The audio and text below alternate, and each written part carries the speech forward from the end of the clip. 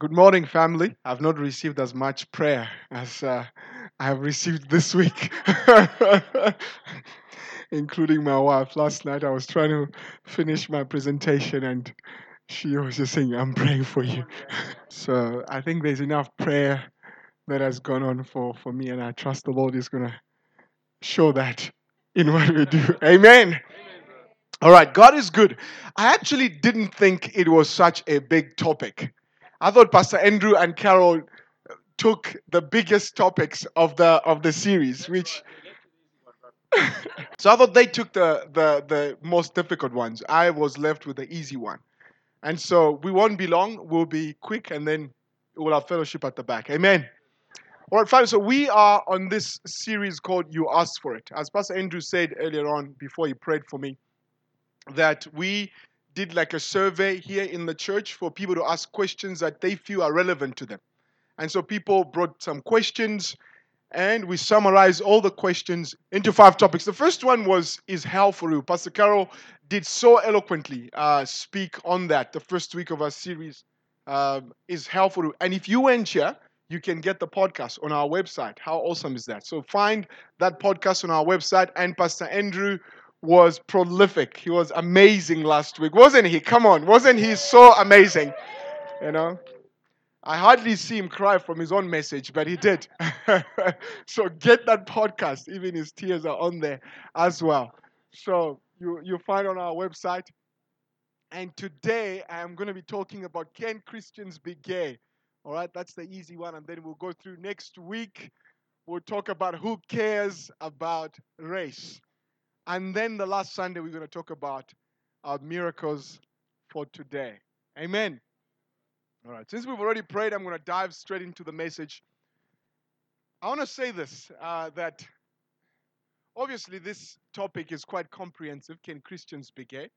There are so many questions and answers and opinions and views around this. So I cannot promise that I'll be able to answer every single one of them. All right, can you be gracious enough in that regard that if I'm not able to answer every single question, that there will be a next time? So 4 answers or 4 questions that I'm going to answer today. Can Christians be gay? Even Kevin is surprised. So 4 questions that we'll discuss today. One is God surprised by sexual immorality? Not just homosexuality, but sexual immorality as a whole. The second question would be, what would Jesus say to gay people? All right. And the third one would be, what if I was born like this? And then the fourth one is going to be, what if I am transgender? All right. What if I'm transgender? Now, very, very simple topics. Is God surprised by sexual immorality? Is the question. You know, I just looking around on Tuesday nights, I try to listen to Criselda on Metro FM because they talk about, uh, I can use the word sex here. Is that right? If all right. So they talk about sex and HIV and stuff. So if you've got a young child here that you wouldn't want to be in the service, please you can take them to the youth or all right. So they discuss these things on Metro FM on Tuesday. And this particular Tuesday I was listening to this lady describe how many people are infected and living with HIV and how many people were calling in the radio station just talking about the experience of of the abuse, sexual abuse specifically, and so forth and so on. And it was very painful to hear people's experiences because sometimes you don't know so much until you hear what people have gone through. Then you're like, wow, Lord, there are people out there who have gone through a lot of abuse. But so the question is God really surprised? I was reading this scripture in Genesis 19, and it's a story of Sodom and Gomorrah. Uh, it says here, verse 4 to 5, before they had gone to bed, all the men from every part of the city of Sodom, both young and old, surrounded the house. They called to Lot and said, where are the men who came to you tonight? Bring them out to us so that we can have intercourse with them. Now, this for me sounded very disturbing. This was a city that God loved so much, with the people that God loved so much. And so Lot was living in the city of Sodom. Now, at this time, he had visitors who happened to be angels who had come to visit him.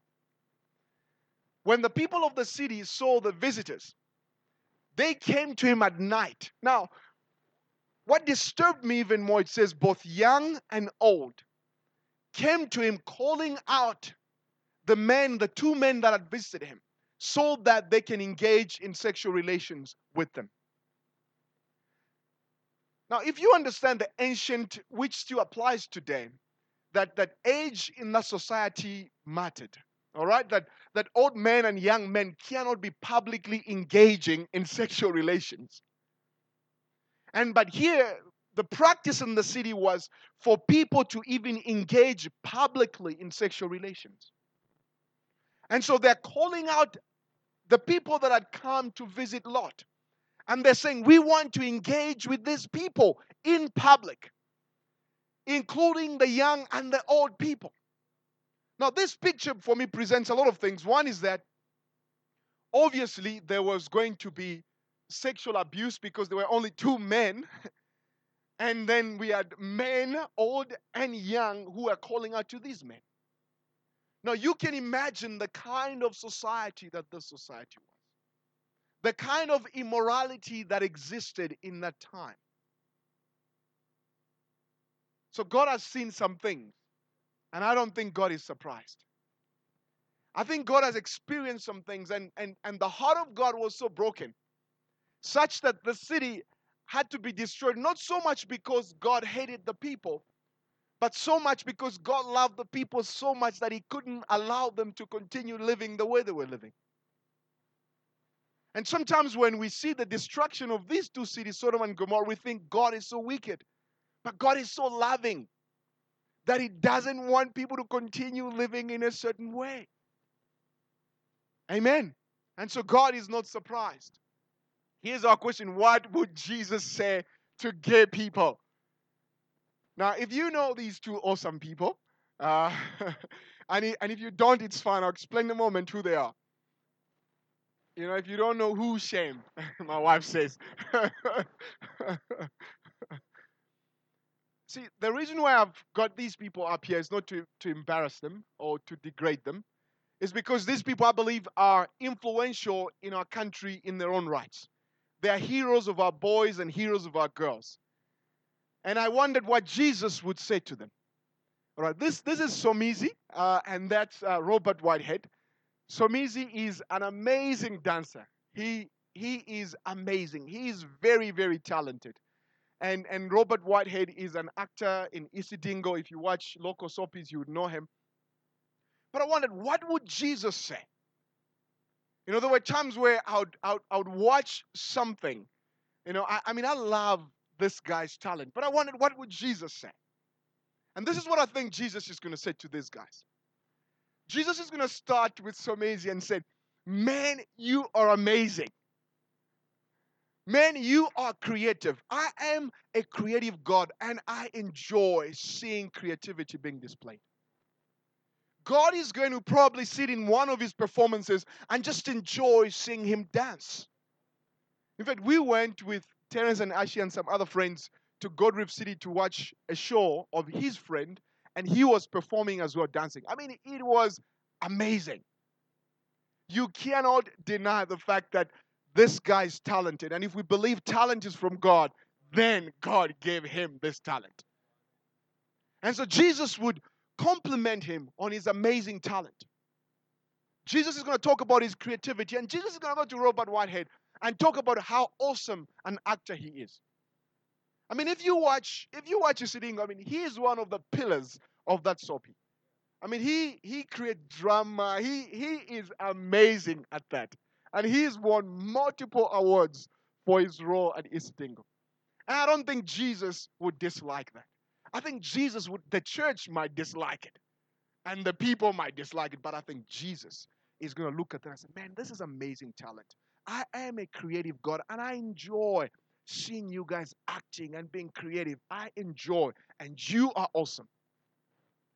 But then they would pose Jesus this question, but Jesus, you see, you've talked about our creativity and how amazing. What about our sexuality, Jesus? What do you say? Like, oh, Jesus, were you avoiding the question? And I think this is what Jesus would say. Jesus would say, I created sexual intimacy. Jesus is going to say, my Father is the inventor of sexual intimacy.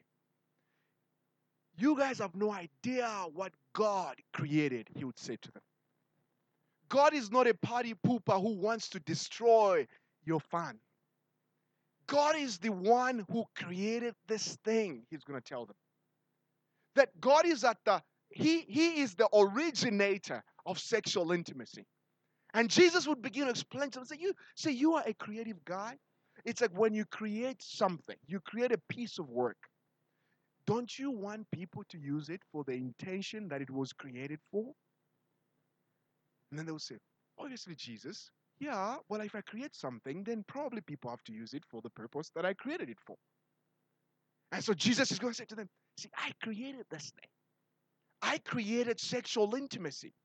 And I created a manual to help you and aid you in the best use of this thing that I created. And this is what Jesus would give them. Now, if you're writing or you're listening on our website, as we have started talking, you can read Leviticus 18:22, Leviticus 20:13, Romans 1:24 to 27. And these are all awesome scriptures speaking to the topic of homosexuality. But I want to focus on this particular one. This is Paul, and I believe Jesus would give them this that Paul wrote. Paul said, don't you realize that those who do wrong will not inherit the kingdom of God? Don't fool yourselves. Those who indulge in sexual sin or who worship idols or commit adultery or are male prostitute or practice homosexuality or are thieves or greedy people or drunkards or are abusive or cheat people, none of these will inherit the kingdom of God. Now, Paul is talking to the church that he planted in Corinth. Now, if you understand, the context of Corinth was that they had a temple in Corinth, more like they had in Ephesians, the temple of Aphrodite, which was almost a temple of prostitution. They had about 1,000 prostitutes there, both male and female. And for you to say, I'm going to worship, you meant you are going to that temple and engage in sexual relations with prostitutes at the temple. Now, Paul understands very well this culture. He understands the society and the people to which he's speaking. And yet he says he doesn't start with homosexuality. He starts with people who do wrong. Then he goes to people who indulge in sexual sin. And then he goes to people who worship idols, and then he goes to people who commit adultery, and then he goes to male prostitutes. If this verse was given to a religious person, they will start it the other way around. They will start those who practice homosexuality. Amen. Now here's my postulation, is that Paul puts everything together for the man who commits or the woman who commits adultery, the man or the woman who practices homosexuality in the same category. That it's not more abominable for one to be a homosexual than for one to be an adulterer. There is no distinction, he says, according to Paul, between the one who is greedy and the one who is a homosexual. And so Jesus is explaining to them. He says, hey, listen to me. What you're doing is not what I intended sex to be. But listen, you are not an abomination just because you're struggling with this. The same as people who practice adultery and people who are greedy, they are all in this thing. And that's what Jesus would say to them. Here is my problem. All of us in this place, if we followed every single thought that has crossed our minds, maybe none of us would be here. Because all of us in one area or the other struggle with something. You struggle with lying, but maybe you don't lie, but it's a struggle. You have to hold yourself back from lying.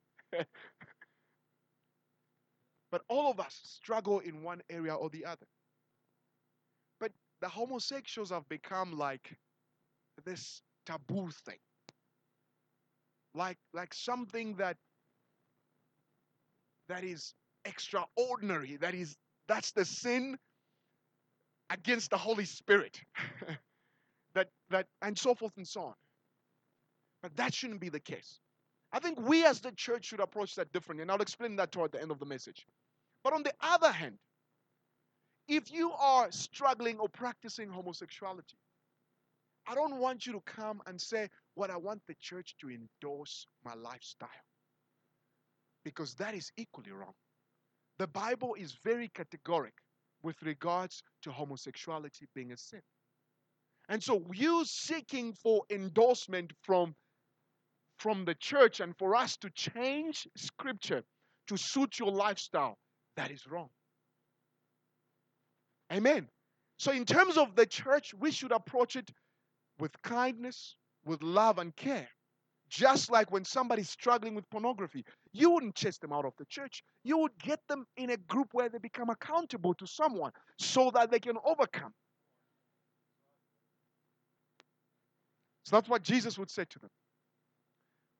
Jesus would say, "Well, don't practice this thing because I created sexual intimacy to happen within the context of marriage between a natural man and a natural woman." That's important. Between a natural man and a natural woman. And so then Somizi or Robert would say, "Well, Jesus, what if I was born like this?" How many of us have heard that line, "What if I was born like this?" What if I was born like this? Now, before I give us scientific answers, let me say this.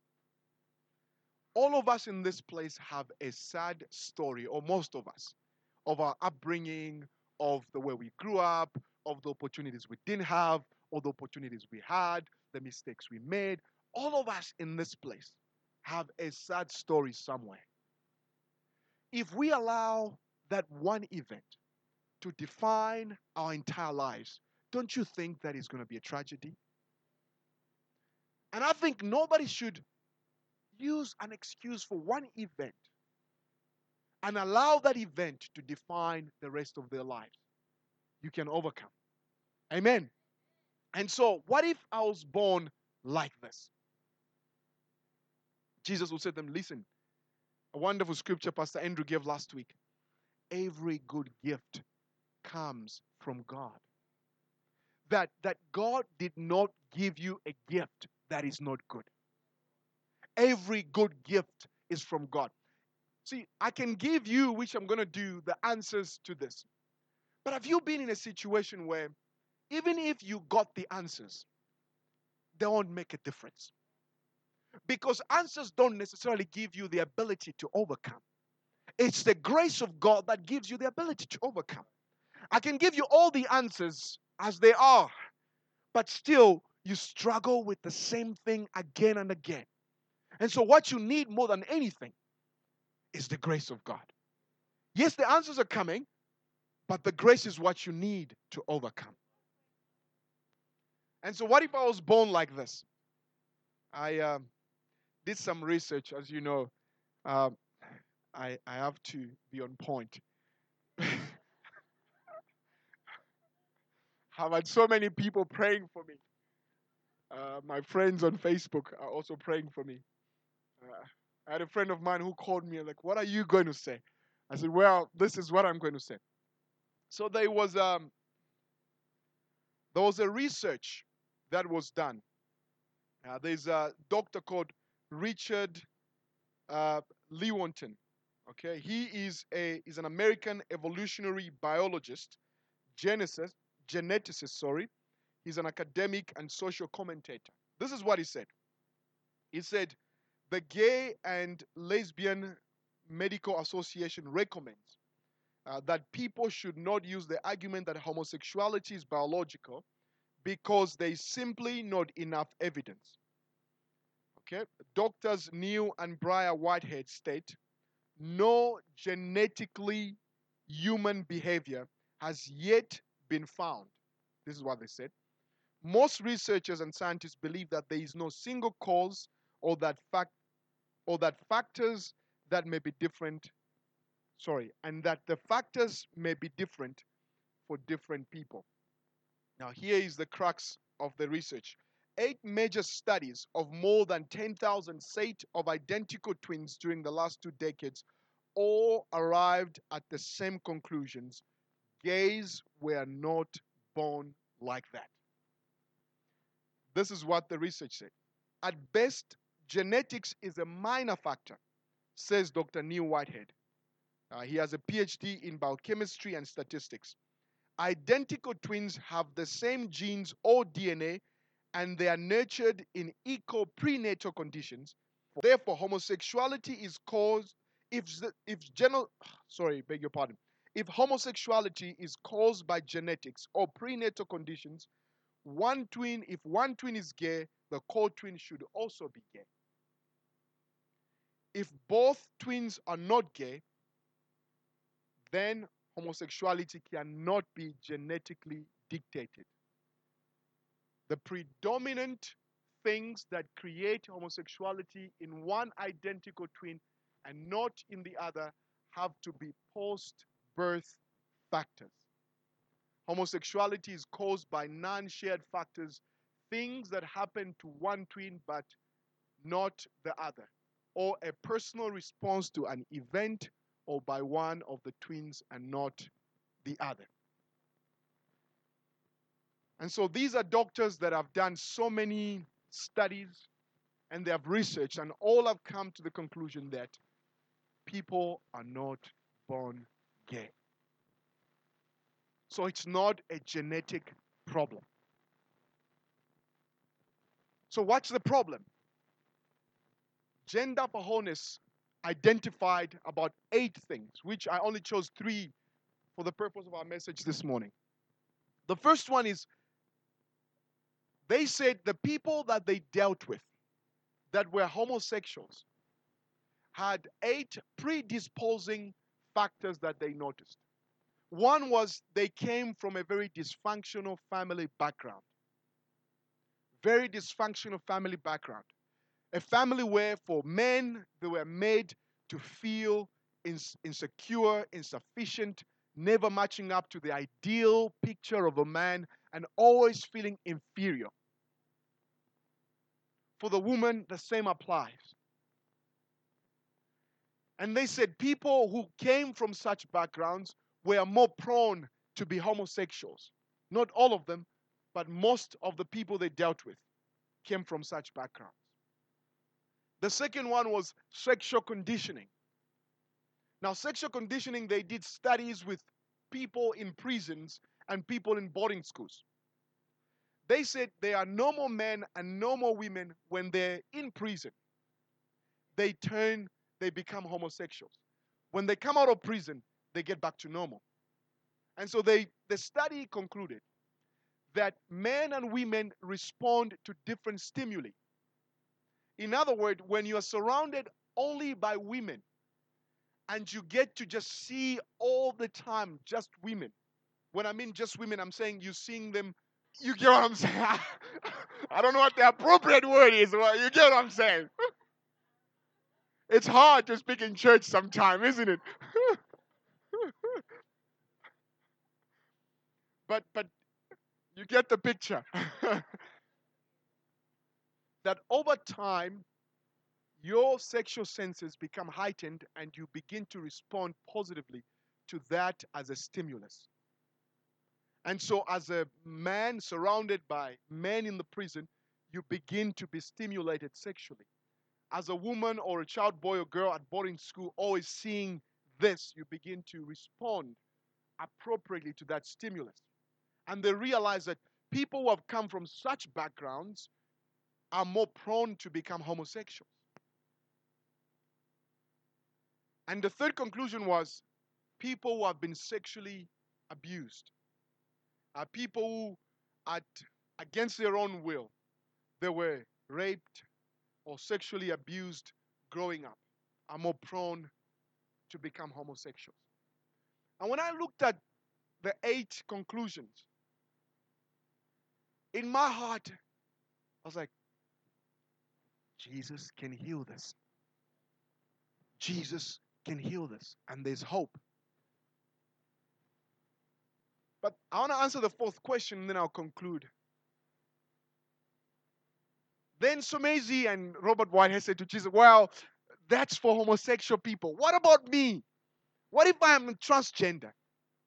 What if I feel like physically I am a man who is caught up in a woman caught up in a man's body? What if I am transgender?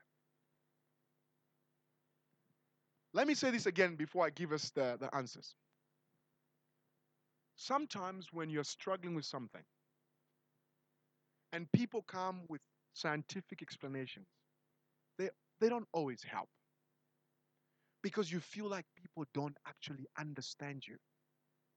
You feel like you're all alone by yourself because it's so hard for others to understand because they're not you. You keep telling people, man, I don't want to be like this, but I find myself to be like this. It's not like you lack the will to change. It's just that it's too hard to change. It's more like people who are addicted to something. They know the addiction is killing their family. They know it's wrong, but they just don't have the power to overcome it. So what if I'm transgender without undermining your sexual orientation or your family's sexual orientation, a person you know, a friend you care for?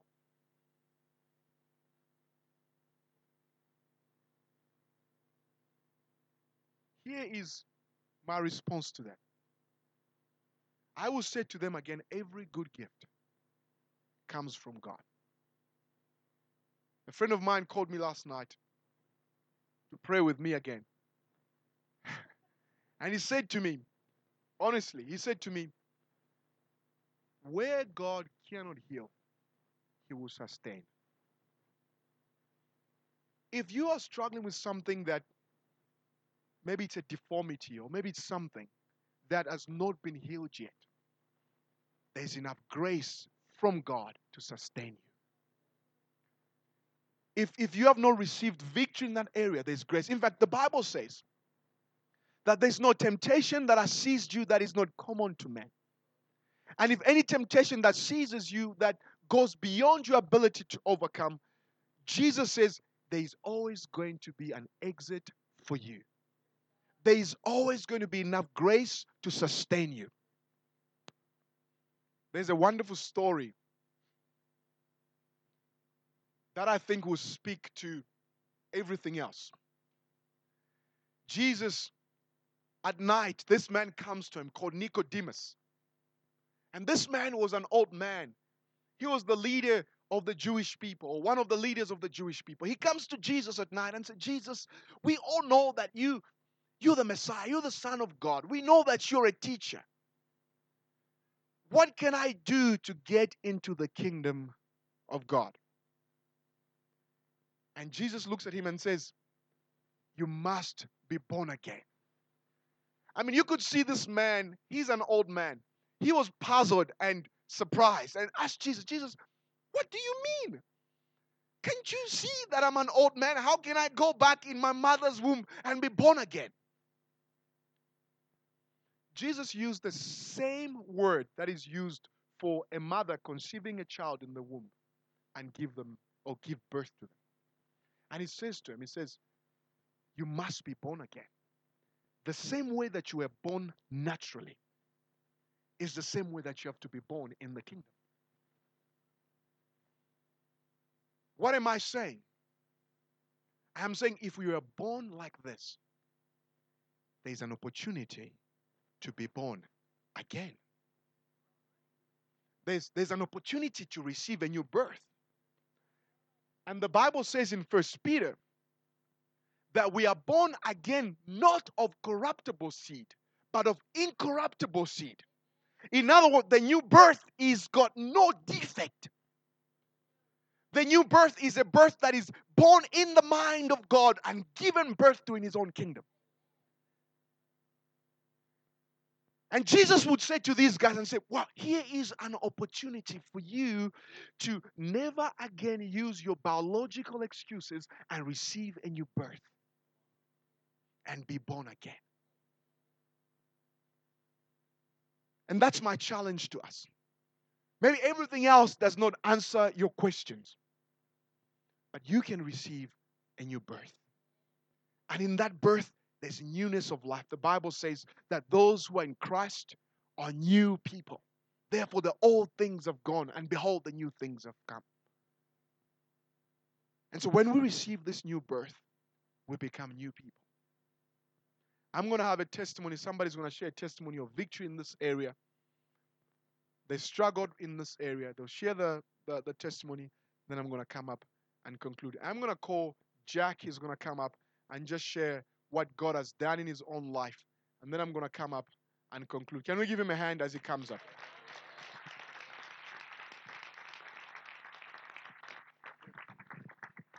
Good morning, church. I stand here today to give you the answer what God has given me, the deliverance that God has taken me through. I've been bound in that kind of lifestyle for all my life. I was like a bird that was trapped in a cage for many, many, many years.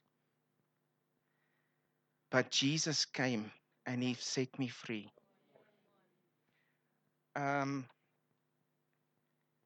The Word of God says, do not be deceived. God cannot be mocked. A man reaps what he sows. Whoever sows to please the flesh, from the flesh will reap destruction.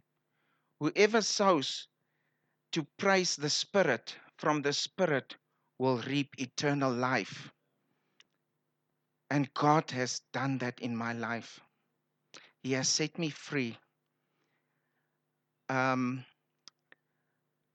was very well known in Durban, where I'm coming from. I used to be a drag artist, doing cabaret shows, all those kind of things. And I won the biggest drag competition in South Africa in 2000. I became the Millennium Queen. And I wish I could show you the photos of what I used to look like, what I used to do. But God has done such a miracle in my life. He has set me free. He has delivered me.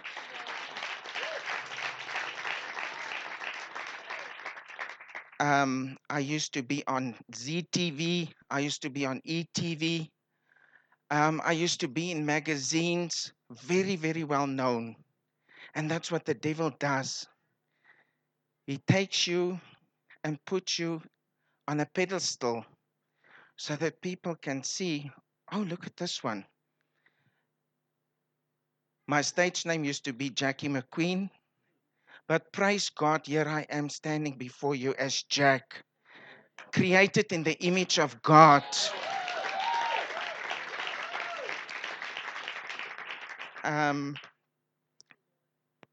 With my sexual life, um, Adult World used to become my church.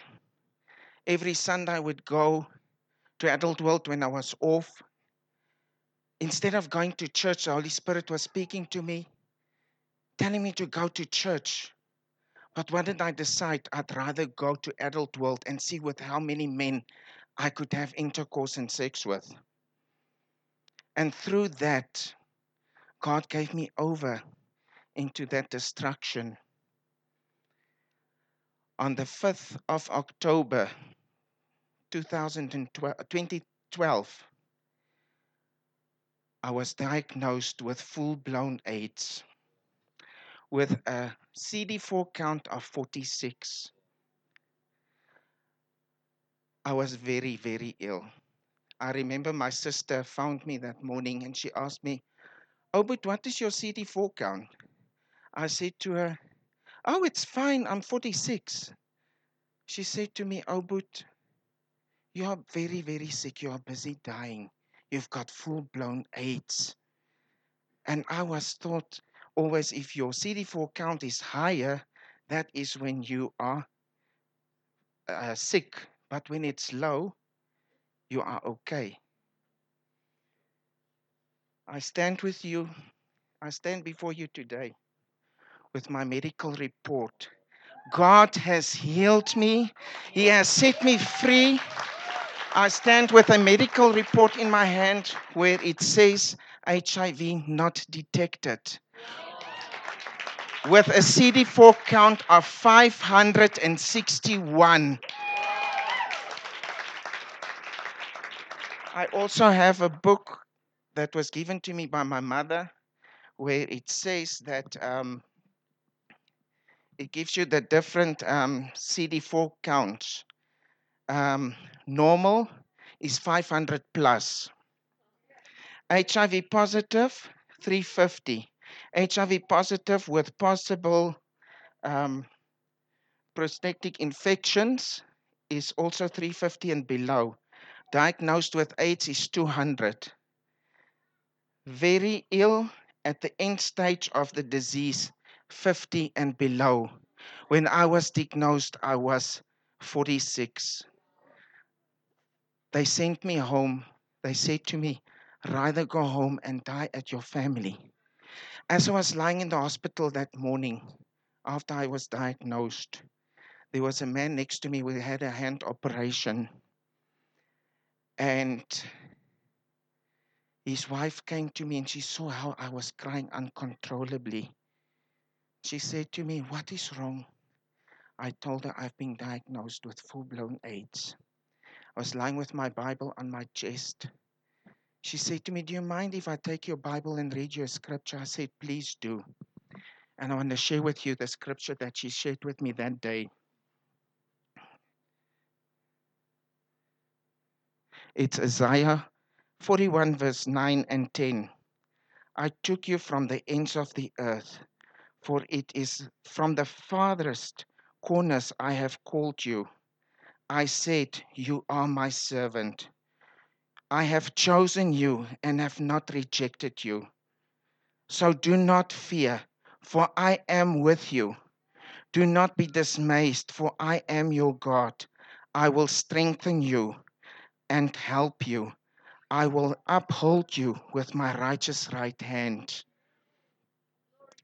That gave me such an encouragement. And she prayed with me afterwards. And after she prayed with me, I was lying there on my bed and I was speaking to the Lord. And I said to the Lord, Lord, this battle is not mine. This is our battle. We are going to fight this battle until there is no more strength left in me, until there is no more power left in me. But we're going to get through this. 2013, 2014 was a difficult time. I was in and out of hospital, getting lung diseases, getting very sick, whereby I think it's finished. I'm not going to make it anymore. But I kept my eyes on Jesus. I went for Victory Weekend this year. Those of you that haven't been for Victory Weekend, you've got an appointment with God. You have to go. And when my victory came was when Pastor Carol was talking about Jesus hanging on the cross and what he has been through and what he has done for us. I sat down there and I looked up and I saw Jesus literally looking at me hanging from the cross with tears in his eyes, with so much of love. And when he said, it is finished, it was finished. God set me free and he has delivered me.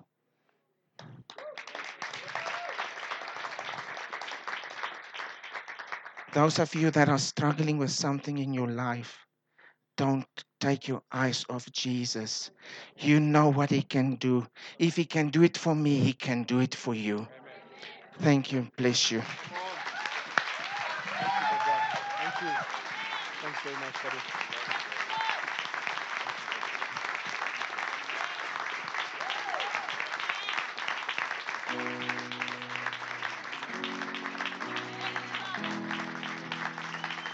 Please, let's stay standing. Please, let's stay standing. Thank you, Jesus. Thank you, Jack, for sharing so vulnerably. Thank you. Family, I think love is very attractive. When you love someone, they become attracted to you. And here's my conclusion. When we come across people who are struggling with homosexuality, we should present the Jesus that loves them, not the Jesus that hates them. Because it is the love of Jesus that will draw them to Him. But that love does not mean we condone their lifestyle. Because the Bible says that love does not rejoice with evil. But love is kind and love is patient. And so even as we display our love is not a love that compromises. It is a love that shows them the loving Father so that they can come to the Father. The Bible says that God has not given us the spirit of fear, but of love, of power, and of a sound mind. The kind of love we have is coupled with power and wisdom. It is not a love that is blind, that just love them. No, it is a love that has discernment. It is a wise love that draws them to the Father. But I want to launch this invitation. If you're here, can we please all have our eyes closed? If you're here,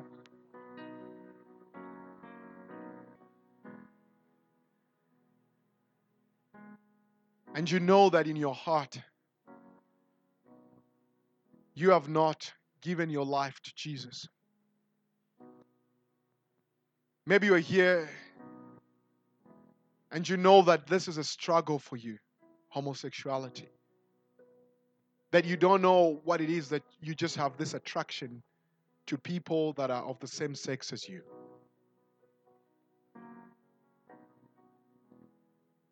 This is not a time to feel embarrassed, and I'm not going to ask you to raise your hand. But this is a community of believers, and there's no way that you can overcome that by yourself. I'm going to ask you now to just pray this prayer, and at the end of the service, please don't rush to go. And come and see one of our leaders. It is in these accountable relationships that you can overcome that, and you cannot overcome that by yourself, or by running away, or by hiding. In fact, what you realize at the moment you begin to share your own challenges, the person that will meet with you has their own challenges that they would want accountability for. Let's pray this prayer together. Lord Jesus, I thank you today for dying on the cross for me. I invite you today in my life. Come and save me. Make me your son or daughter.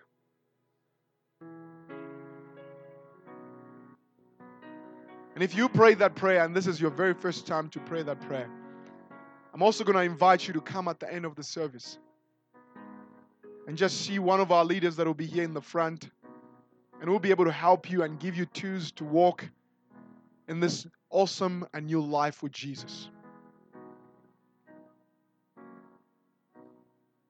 I'm going to pray, Father, in the name of Jesus. Lord, I thank you for the victory that you have given us because of the cross. Lord, thank you that in all these things we are more than conquerors. Lord, that in every situation that we encounter or we have encountered, we will always choose to be triumphant and never victims. And Lord, we also know that you have given us the ability to choose. And that is a God-given right for us to choose the course of our own lives. And you invite us to choose you. So, Father, thank you for grace and power. We bless you today. In Jesus' name, amen. Come on, family, let's give the Lord a round of applause. Thank you, Jesus. Thank you. Thank you, Jesus. Thank you.